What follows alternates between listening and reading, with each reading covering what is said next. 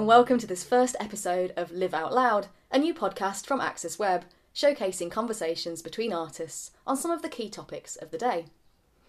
My name is Lucy Wright. I'm an artist and researcher with interests in social practice and the function of tradition. And I'm really happy to have your company over the next few minutes as we explore some of the different experiences of practice in isolation. I'll be joined by two fantastic artists and Access Web members, Beth Davis-Hofbauer and Chantelle Powell. Both Beth and Chantelle have experience of working at a distance from the mainstream art world due to chronic illness and disability. And as such, they have some really important perspectives to share with those of us who, as a result of the COVID-19 crisis, may be experiencing social distancing for the first time. They also share their thoughts on how the arts sector might use this opportunity to rethink its accessibility policies, as well as how we as artists might respond and adapt to this temporary period of isolation. The title of our podcast, Live Out Loud, is taken from a quotation by Émile Zola, who said, "If you ask me what I came to do in this world, I, an artist, will answer you. I am here to live out loud." We feel really strongly about the value of living out loud and finding ways to share our knowledge, experience and kindness with others, especially in this moment of physical separation. I hope you'll find some interesting thoughts, ideas and good advice in the conversation to follow. So just to set the scene for you, this podcast was recorded at home, in my kitchen, during lockdown, with Chantelle and Beth joining me via Google Hangout. The audio quality isn't perfect, so please bear with us. We'll be looking for new ways to improve our sound quality over the coming weeks. I'll begin by asking both artists to introduce themselves. My name's Chantelle Powell. I'm an artist working in the field of Jungian depth psychology. I'm interested in how we're influenced by our personal and collective unconscious, also in the idea of alchemy as a metaphor for self-transformation, what Jung calls individuation. I work mainly in sculpture. I often use processes and materials that are symbolic to alchemy, like tin casting. I fire clay in a bin outside, and the motifs and symbols in my work often reference myths and rituals. I live in West Dorset, and it's a conservation site I live and work on. So I have my studio there, and I also run a artist residency program there called Hogchester Arts. I am Beth Davis-Hofbauer, and I'm an artist from Hampshire, and I also co-run a small arts organisation that's existed for about 5 years now, called Live Art Local. We do various different things, from exhibitions to conferences to art trails and all kinds of random things. My artistic practice is really conceptual more than anything else, and I tend to kind of come back to themes of health and disability more than anything else. I don't really specialize in one particular medium anymore. I started off in photography many years ago, specialized in that at university, and then just kind of felt that it was holding me in quite a bit. So started exploring other materials and went on to do an MA so that I could kind of break out of photography a bit more.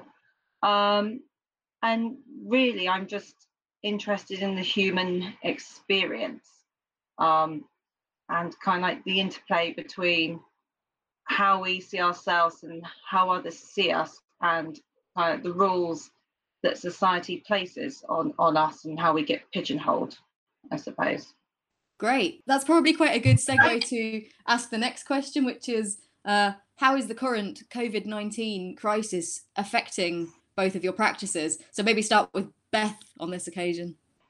Well, I feel kind of perverse saying this, but it's actually been really good for me because it's kind of, I found it quite inspiring, I suppose, really. And I'm currently working on 3 different pieces, and I'd been experiencing quite a creative block before, particularly since the birth of my baby last year. So it's been really good, and I'm actually having to. That sounds terrible saying that. It's been really good because obviously I don't want the illness to exist and for people to be ill and have their lives ruined. But creatively, for me, it's actually been very inspiring, and I'm having to rein myself in because I've got kind of too many ideas coming to me from what I see going on, and particularly the data that's coming out of it. No, that sounds great. I mean, I have lots of follow-up questions, but maybe I'll hold off and go to Chantal now and just see what's your experience of this situation.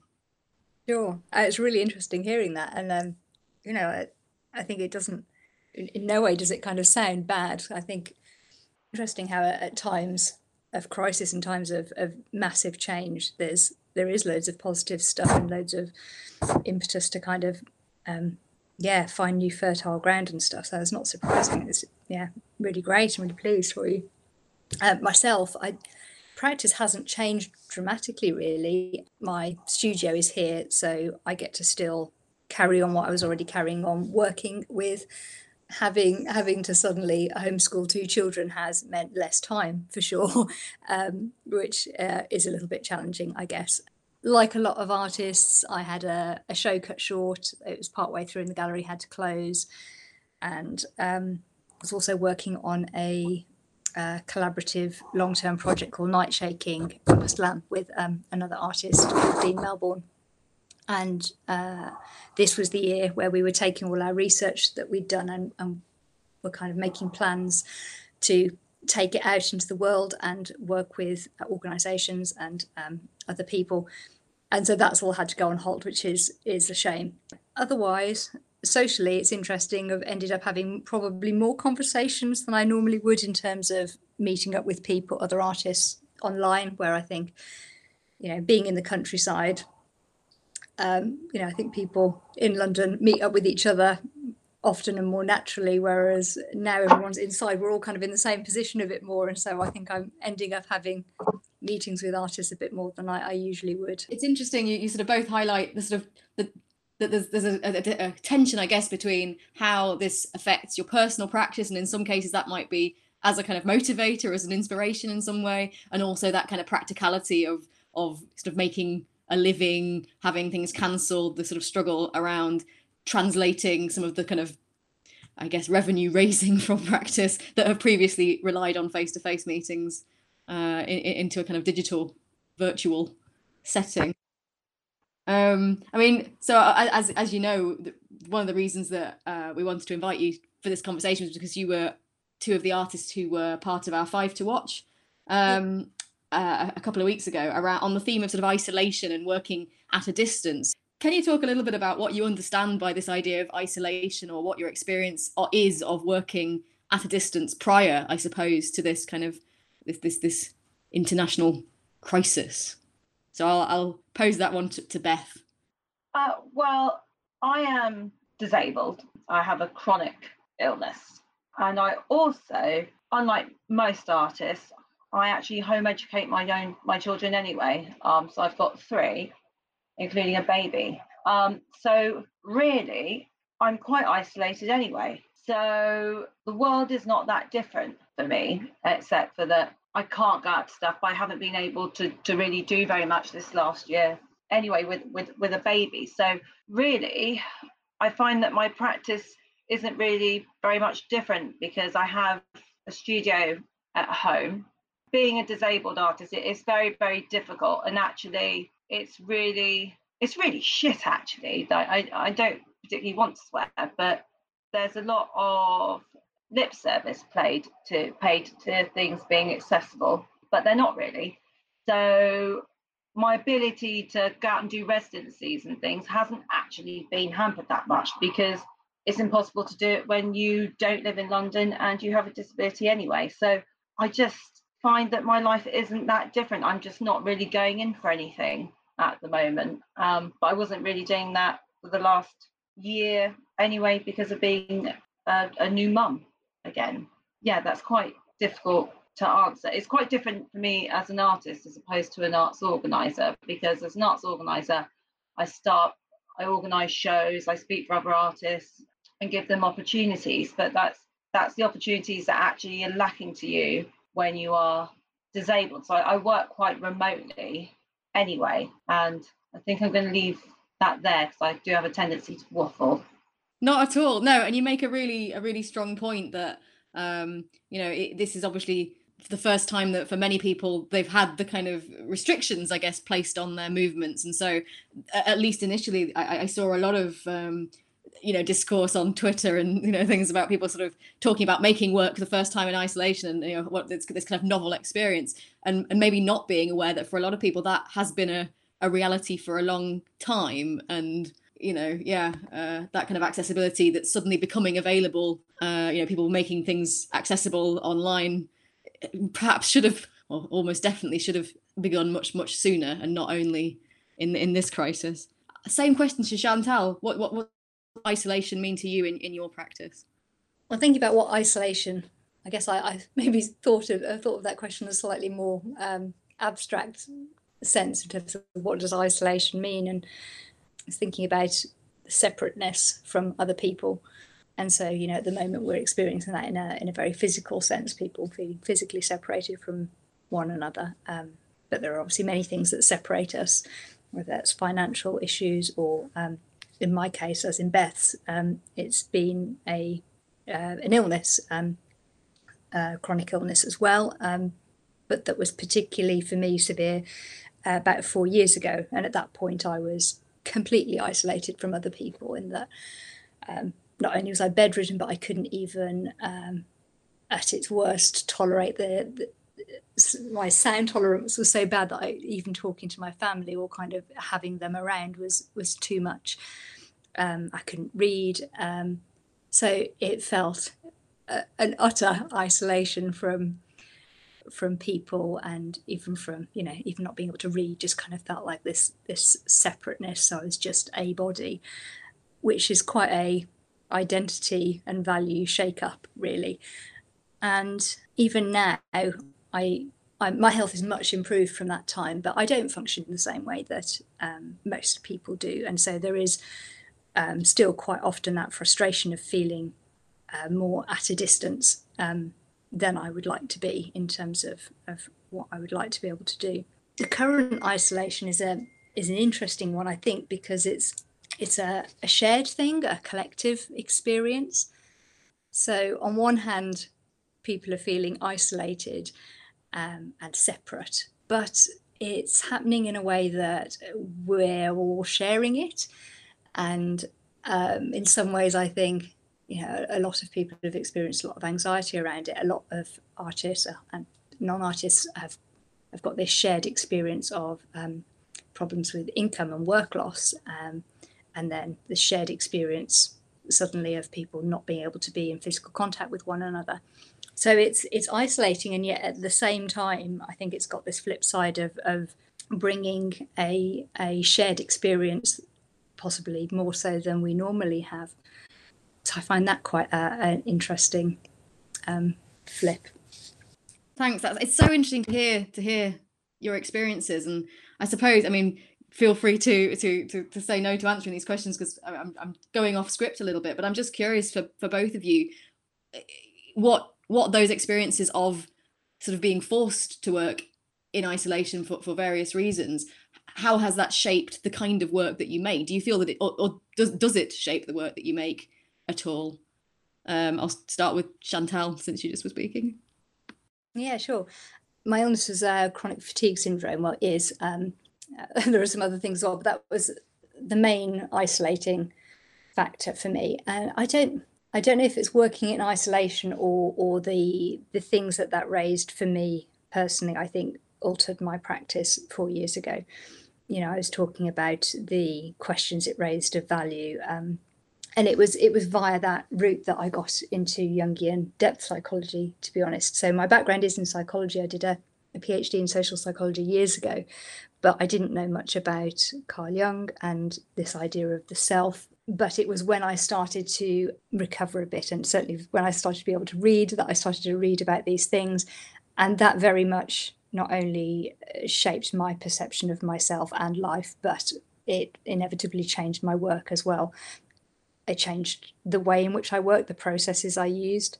Process became very important, ritual, and not controlling everything myself, but letting the environment and things influence it. And the subject matter is obviously around that topic now as well. Living where I live is kind of a separate but a parallel thing in terms of isolation, I guess. It's beautiful where I live, but it's not, there isn't the peer group around that maybe artists experience more in London. And that shaped my behaviour in terms of setting up Hogchester Arts, because I didn't know if I'd be able to travel at all again with my health. As it happens, I am able to do that now, even though it is sometimes limited. But I decided I really wanted to have that contact with other artists, and so thought, how can I do that? And I do have this amazing resource of this conservation site. It's a beautiful location, and there's a large studio space from a barn we converted. So set up this art residency program, and that's meant that throughout the year I have artists come and stay and work here and get to have that interaction.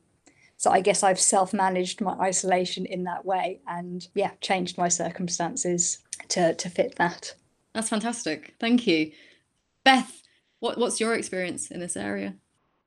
I would say that similarly to Chantal, my health has definitely influenced my work. Though in saying that, I did suffer really badly from a very severe eating disorder and anxiety and depression when I was much younger. So my work was always quite influenced by how I felt, even with my photographic work, with my degree. I was kind of like using text and photography and creating something new. So it was just kind of natural that if anything physically happened to me, that would also land up impacting the work that I create, which it did.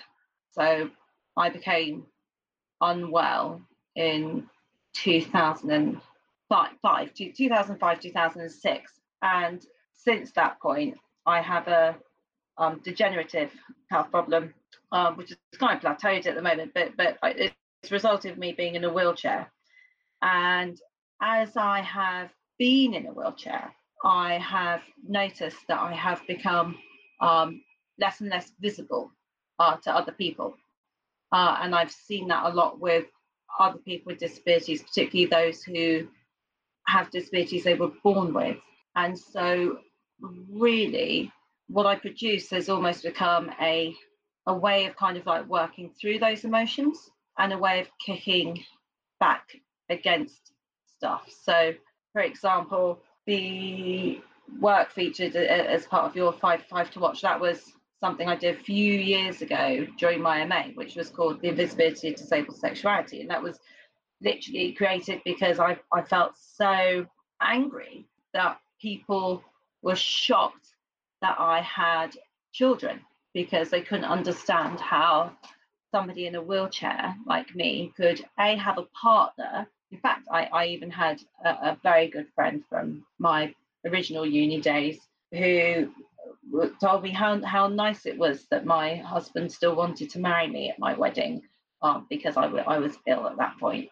So I've become used to kind of being invisible and kind of like not being very happy about that. So I created work that kind of smacked the fact that actually disabled people do have sex into people's faces by having actually the physical remnants of sexual act and imprints left of that with paint, but invisible paint, to kind of make people think. So that's kind of affected a lot of the work that I do. And even in my sudden burst of creativity regarding COVID, it's all kind of a reaction to that, where it concerns health and other people being in the same boat now. So yeah, I'm very wary of waffling on too much, but I would say that yes, my experience of isolation does definitely affect the type of work that I produce. And just one last thing,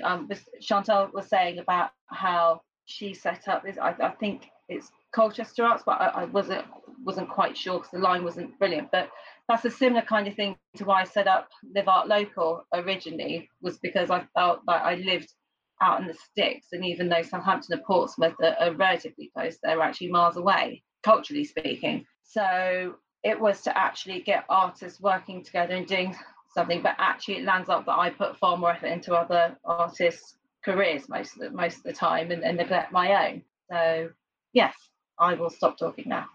Thanks ever so much. Please don't worry at all about waffling on. This is so interesting, and I really appreciate everything you have to say.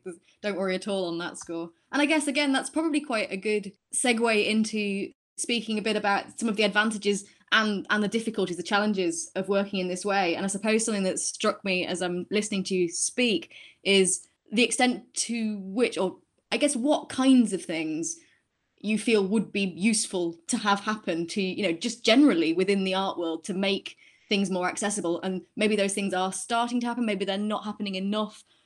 If you have any thoughts on improvements that could be made to make the arts a more accessible, more fair space for people with all different situations. So advantages and or challenges as you wish to respond to. I'm going to go on to Chantal now. So advantages and challenges of working in a more socially isolated way, you mean? Yeah, I guess so. I think that's obviously sort of the theme of this program. But I guess, yeah. I hope it doesn't sound sort of crass to be saying advantages or challenges of working with a chronic illness or a disability, but just thoughts that you sort of have on how this situation impacts on an artist's practice, and maybe any steps that could be taken to improve that, to mitigate that at all. Times when I've not been in contact with other people for long stretches of time, those times have forced me to turn inwards. There isn't really another option. The advantage of that is that I think if you don't choose to fill it with other distractions, like playing Candy Crush on your phone or something, is that you're forced to listen to that voice within. That certainly was the case for me, to start to kind of tune in more. We're naturally prone to distraction and busyness. And I think that sort of forced isolation quite often leads to inner growth. I think that's why things like monastic retreats resonate with people. Often that's come after a time of extreme busyness or filling your life with too much noise. And then there's that voice within is kind of crying out for a readdress or a rebalance. So perhaps for people who, I think, I've heard this from other people, that they're finding this forced time is, giving them permission maybe to turn towards something different, something either within themselves, or to take a pause from the busyness and look around at other things. And that kind of connection, I'd call that a connection with the unconscious, an opportunity to connect with your unconscious more, I think gives you a chance to create greater authentic depth to your work as well as to your self-growth. The flip side to it, or the challenge, is that we're also social creatures. We need that aspect alongside this listening to the inner self, because there's growth in relationships as well. Just like there are advantages to focusing on your own practice rather than maybe being distracted by others and maybe comparing yourself to others, there's also the benefit of learning from others. And I've had artists stay here on their residencies. Every time somebody comes, I learn something new in the way that they see things, or they approach things, or the way that they process, practically work through things. So ideally we need both, but I think maybe for people who haven't been used to this kind of social isolation, I think maybe it's an opportunity. It can be offering something. Yeah. I'm definitely going to pick up on that in the next question, but Beth, what's your thoughts on this? I suppose I find this quite a difficult question, and I was speaking to my husband about it earlier because I didn't want to sound too Eeyore-ish, but there is a difference between the isolation that people are experiencing now, where everyone's in it together, though obviously the situation for some people is far worse than others. Particularly people who don't have a garden and who have to live with an abuser and live in absolutely awful situation. But on the whole, people are going through something together, and that I can see being as a fairly positive experience, really, for the reasons that Chantal spoke about, with kind of like going into yourself more and kind of like thinking differently. But on the whole, I find it to be quite a negative experience as somebody who has a degree of isolation forced upon them because of their health. So I would like nothing more than to actually go and join an artist's collective studios. But I can't do that because actually the ones that are anywhere near me, so that would be Arches in Southampton and Art Space in Portsmouth, are completely inaccessible. Even when I go to shows and events at these places, it is almost impossible for me to get around, which puts me in a highly anxious state, and I land up having a panic attack and going quite soon after I've spoken to people and done the whole networking bit. I leave and can't cope anymore. So it's very, very difficult one to answer. I suppose on the positive side, it does force you to become a bit of a problem solver.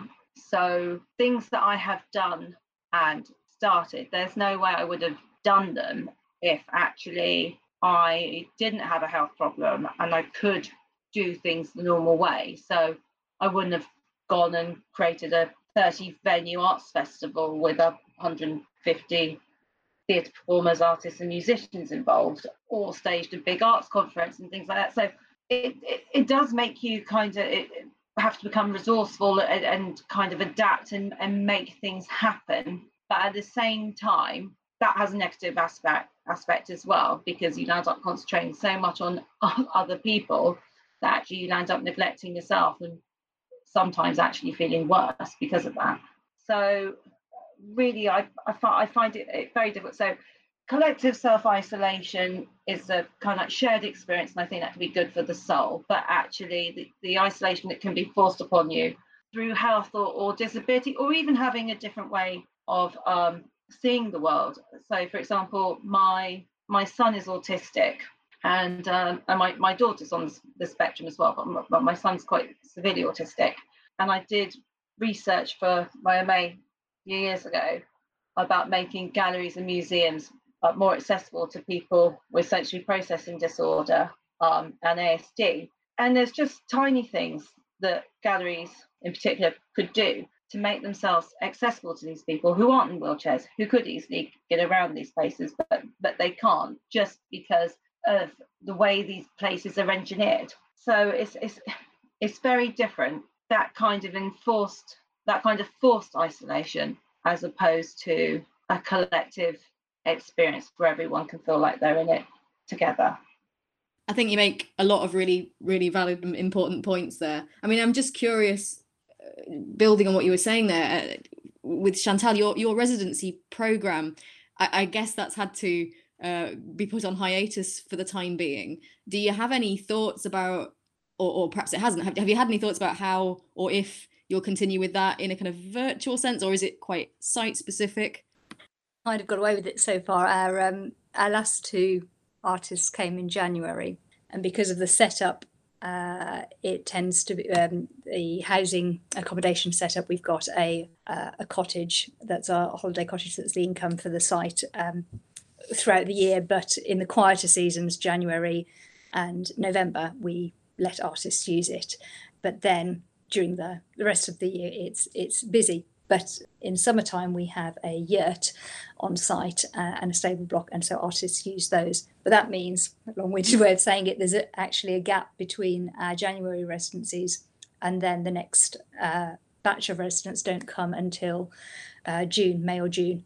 So we haven't fortunately missed out on any artists coming to stay. The next resident is booked in June. So I just had a chat with him the other day, and we were saying hopefully things will still go ahead. But yeah, that's a wait and see. So no, I haven't planned anything alternatively. I think in all likelihood, if that doesn't happen, we'll just move people, defer people, and maybe we'll put in more next year. I don't know. In terms of virtual, not with the residency. No, I've just as like a mini personal project. I've just started a online book club just on Instagram called the Red Book Club, just because I fancied discussing books in the depth psychology space. I'd had people kind of ask me a few times, what would you recommend if you wanted to kind of get into alchemy or into Jung? So that's kind of like a little virtual project that we've kind of got. About 25 people are kind of just signed up for our first month, and we're just going to read some stuff together, then have some Zoom meetings and to discuss it. So yeah, that's a mini virtual thing going on. Fantastic. And the residency sounds absolutely gorgeous. Beth, you mentioned that there were sort of you've done bits of research around adjustments that could be made by galleries and art spaces to make them more accessible. I guess my question would be, is there anything that you would point to, or a handful of things that you think could happen right now, I guess, to make a difference to people who do find accessing arts venues and spaces challenging? There are numerous things that could be done, but it's the will and the collective will. And I don't think that, even though you can make suggestions, that things will actually happen until making things accessible isn't seen as some form of tokenism and a tick box exercise. So if you're talking about for people who have sensory processing issues, and people on the spectrum, but particularly children on the spectrum, who are the people who I've focused on, it's simple changes can be done to make things easier, like actually having tactile displays and things that people can interact with. It's not having great big fluorescent lights that the flicker on it can actually cause quite a big problem for people with sensory processing disorders and autism. Even the colours of the walls. So, galleries are quite often really bright white, and that's actually quite a negative thing in many ways for people who are on the spectrum, particularly children. And with children as well, it's simple things like social stories being made available online. So there's lots of there's much bigger changes you can do as well, like having sensory areas and things like that. But there's loads of small things you can do. And then when it comes to a physical issue, such as mine, which then causes a mental issue because of feeling incredibly uncomfortable in those situations, it's actually just having things being made accessible. So having things at the right height. So an example, I took my children to John Hansard Gallery, and their new city centre space last year. And we were going around the exhibition, and then they were really enjoying it. And then they had a community exhibition at the end, quite close to their reception desk. And it involved headphones being worn and listened to. Now, my children could reach the headphones, but I, in a wheelchair, I couldn't reach them at all because they were put up really high. And I actually started making some quite loud comments about how it was ridiculous, considering the amount of public funding that they had, that something so simple wasn't even thought about. And you constantly have people in galleries making excuses and telling you that they can get things down and bring them to you. But the problem is that that's not what you want as somebody. You don't want to have to ask for permission for somebody to do stuff all the time. You want to actually be able to experience things in the same way that other people experience things. So just common sense, really, and actually getting people onto the boards who are generally disabled and having them involved in the process of designing places. I've been in so many disabled toilets in galleries in very big public institutions where you can't fit a wheelchair in and pull yourself off up off your wheelchair and flush the toilet without getting wet or it not being dangerous, which is ludicrous considering the amount of money that goes into these places from the public purse. So it sounds pretty stupid to just say it's common sense and having disabled people involved, but it is. And there's myriad tiny ways that people probably don't even think of, that if they just changed the way they thought about stuff, could be much better. So, for example, I go to events where chairs are put out, but they don't leave, say for like an artist talk or something, but they don't leave enough space so that a wheelchair can fit in. So then you have to create a fuss or feel like you're creating a fuss because someone has to come out and start moving chairs, and then people feel bad, so they kind of make more of a thing around you to check that you're okay, which just lands up drawing a huge amount of attention to you and making you feel pretty awful. So it's really just kind of thinking, is this going to be okay for someone? Will everyone be able to do this, instead of just thinking about the people who can easily walk upright and don't have any other issues either. So yeah, it's you just need to get people who actually have not only mental health problems but learning disabilities, sensory disabilities, people on the autistic spectrum, and people with physical disabilities on boards. And until that happens, and until it's not just tokenism, I don't think that things are going to change very much, irrespective of a couple of little tokenistic bits here and there. Yeah, thank you. I mean, it's pretty shameful how poorly this is done too often, I think.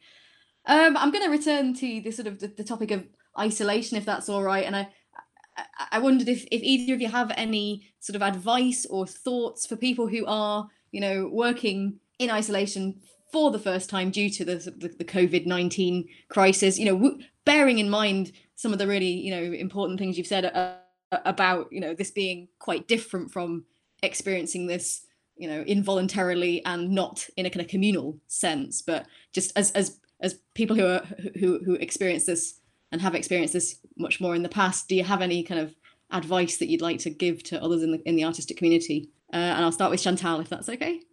I guess, like I said before about change and restriction, well, for me anyway, forces me to think about things in a different way. Otherwise, we're kind of built to go along our train tracks and follow things as we've been doing them, because familiar is comfortable. So there are restrictions now. Most artists, a lot of artists are not working in their usual studio space. A lot are now in home and in a smaller condition, maybe less materials. So given that, what could you do differently for this period of time? And is it a period of research? Is it putting materials down for a while, or is it new materials? Is it thinking about scale differently?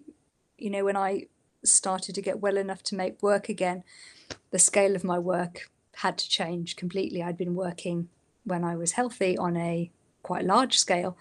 It was very physical work, and then suddenly, I couldn't get off the sofa, so I had no strength, and certainly couldn't work on a large scale. So things were very small and very light. In fact, it was collage even before I could start to use materials. But there was, that was like a seed of something completely new to my work that I know I wouldn't have gone to if I hadn't been forced to. I'd have stuck with what I was doing. So that restriction is often a good thing for our brains mentally, I think. There's, I think, already seeing things spring up from forced changes in, say, like the financial circumstances, like the isolation school and the Artist Pledge scheme. I think it's been really amazing to see. And, I know some of my peers have gone from worrying about money to suddenly actually selling quite a bit through that, which is great. But it's just creative thinking in a restricted circumstance.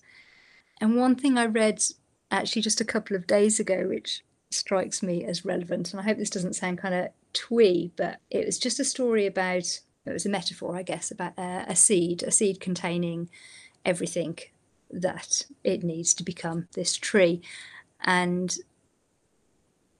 But it's still being dependent on its environment and circumstance, and this seed falling on a ground that wasn't perhaps ideal, and there being stones in its path. And the seed, as it's growing ending up naturally leaning towards the light around the stone and it growing in a different formation.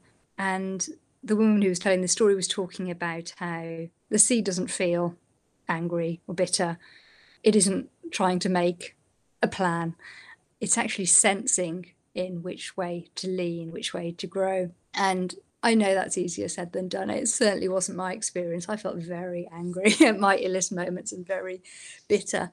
And at the moment, I'm known for making a plan about things. But I really liked that thought of, for me anyway, letting go of the planning and the controlling and sensing into things. And I wonder if some artists who at the moment are struggling with this change in circumstance maybe just sensing into what that means for them, because I'm sure it will be different things for different people, but maybe not necessarily following what other people are trying to do or trying to fix it or thinking about what you're losing, but maybe just taking a pause and sensing and leaning into what this change might mean for your life. That's really great advice. Thank you. I think, yeah, it's a really resonant image. Beth, what are your thoughts? I would say that really adaptability would be my key bit of advice. So being able to kind of really, similarly to what Chantal was saying, don't be so completely rigid in thinking about your work. I think if you can adapt to the situation as it is at the moment, then actually that's kind of like the best advice is just telling people to try something new and to change their way of thinking about things, because really, in many ways, this is not your life. What's happening now, what we are going through collectively as a country, as a world, really, it's a very small bit of time. Even if it goes on for 18 months, as some experts are saying, that is a very real possibility that some form of social distancing will have to last that time, it's still quite a small amount of time if you manage to make it to 80. So actually take a breath and enjoy the gift of that time. Like, yeah, you might not feel like you're progressing with your career, you might not be doing stuff, but if you've got children, actually kind of spend some more time with them and learn things about them. If you're young and you've just finished uni, or you're having to kind of like take a break from your degree, well, like maybe read something different you normally read, and learn about an artist who you kind of wouldn't show any interest in before, or read a book about engineering. Just like really kind of reframe how you think about stuff, because actually the one thing we're all incredibly lacking most of the time is time. So if your life has changed, if, as I say, mine hasn't changed a huge amount because of the lockdown in many ways, but if your life has, then just use this time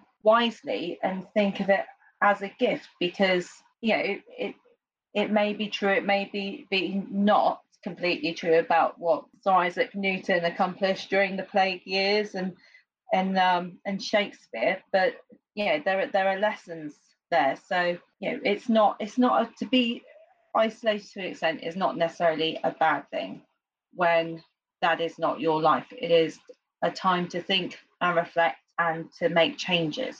Yeah, I think that's really good advice too, and I have to say I completely can relate to what you're saying. I've actually found it in some ways quite freeing to have a little bit of space from the kind of everyday grind of commuting and all the kind of things that busy our minds all the time. It's actually been kind of nice to have a little bit of space. And I'm sorry the circumstances that have caused it are as they are, but yeah, there have been some positive things already for me personally. That's sort of towards the end of my questions. It's been so nice and so interesting to speak to you both. Really appreciate you sharing your experiences and your time with me this evening. Is there anything that we haven't touched upon that you were hoping to have the chance to say?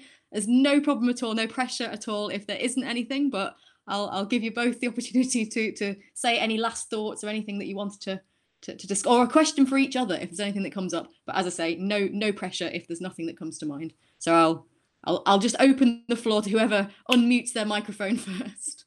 No question, just wanted to say thank you. It was really nice to get to speak to you both. and to hear a bit more about you, Beth, as well. Thanks, Chantal. It's been so interesting for me as well. I really appreciate it. Yeah. Beth, is there anything any last thoughts?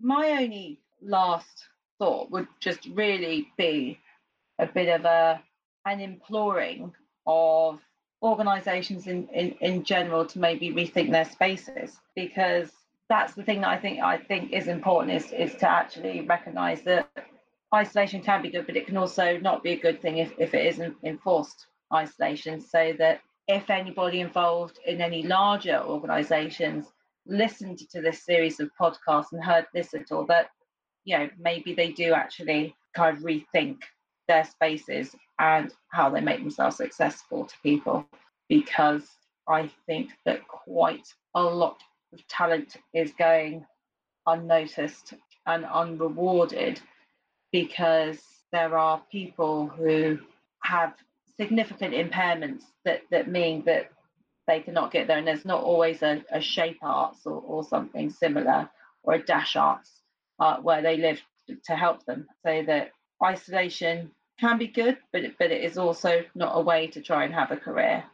Yeah, absolutely. I would totally echo those thoughts too. Regardless of the pandemic situation, that's something that I think is incredibly important that arts organisations start to address. And maybe on some level this experience of a kind of enforced isolation is or will prompt organisations and institutions outside of the arts, I think, too, to rethink the ways that they provide services for people, and looking towards making those more accessible for more people, more of the time, all of the time, ideally. Yeah, so thank you so much.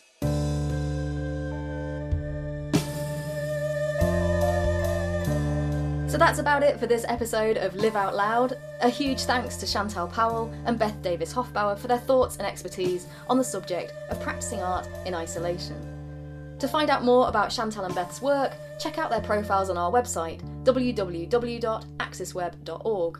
And you can join the conversation online by using the hashtag LiveOutLoud on any of AccessWeb's social media platforms. Many thanks for joining us for this very first episode. We'll see you again next week for a discussion on social practice in a time of social distancing. Stay safe and take care out there.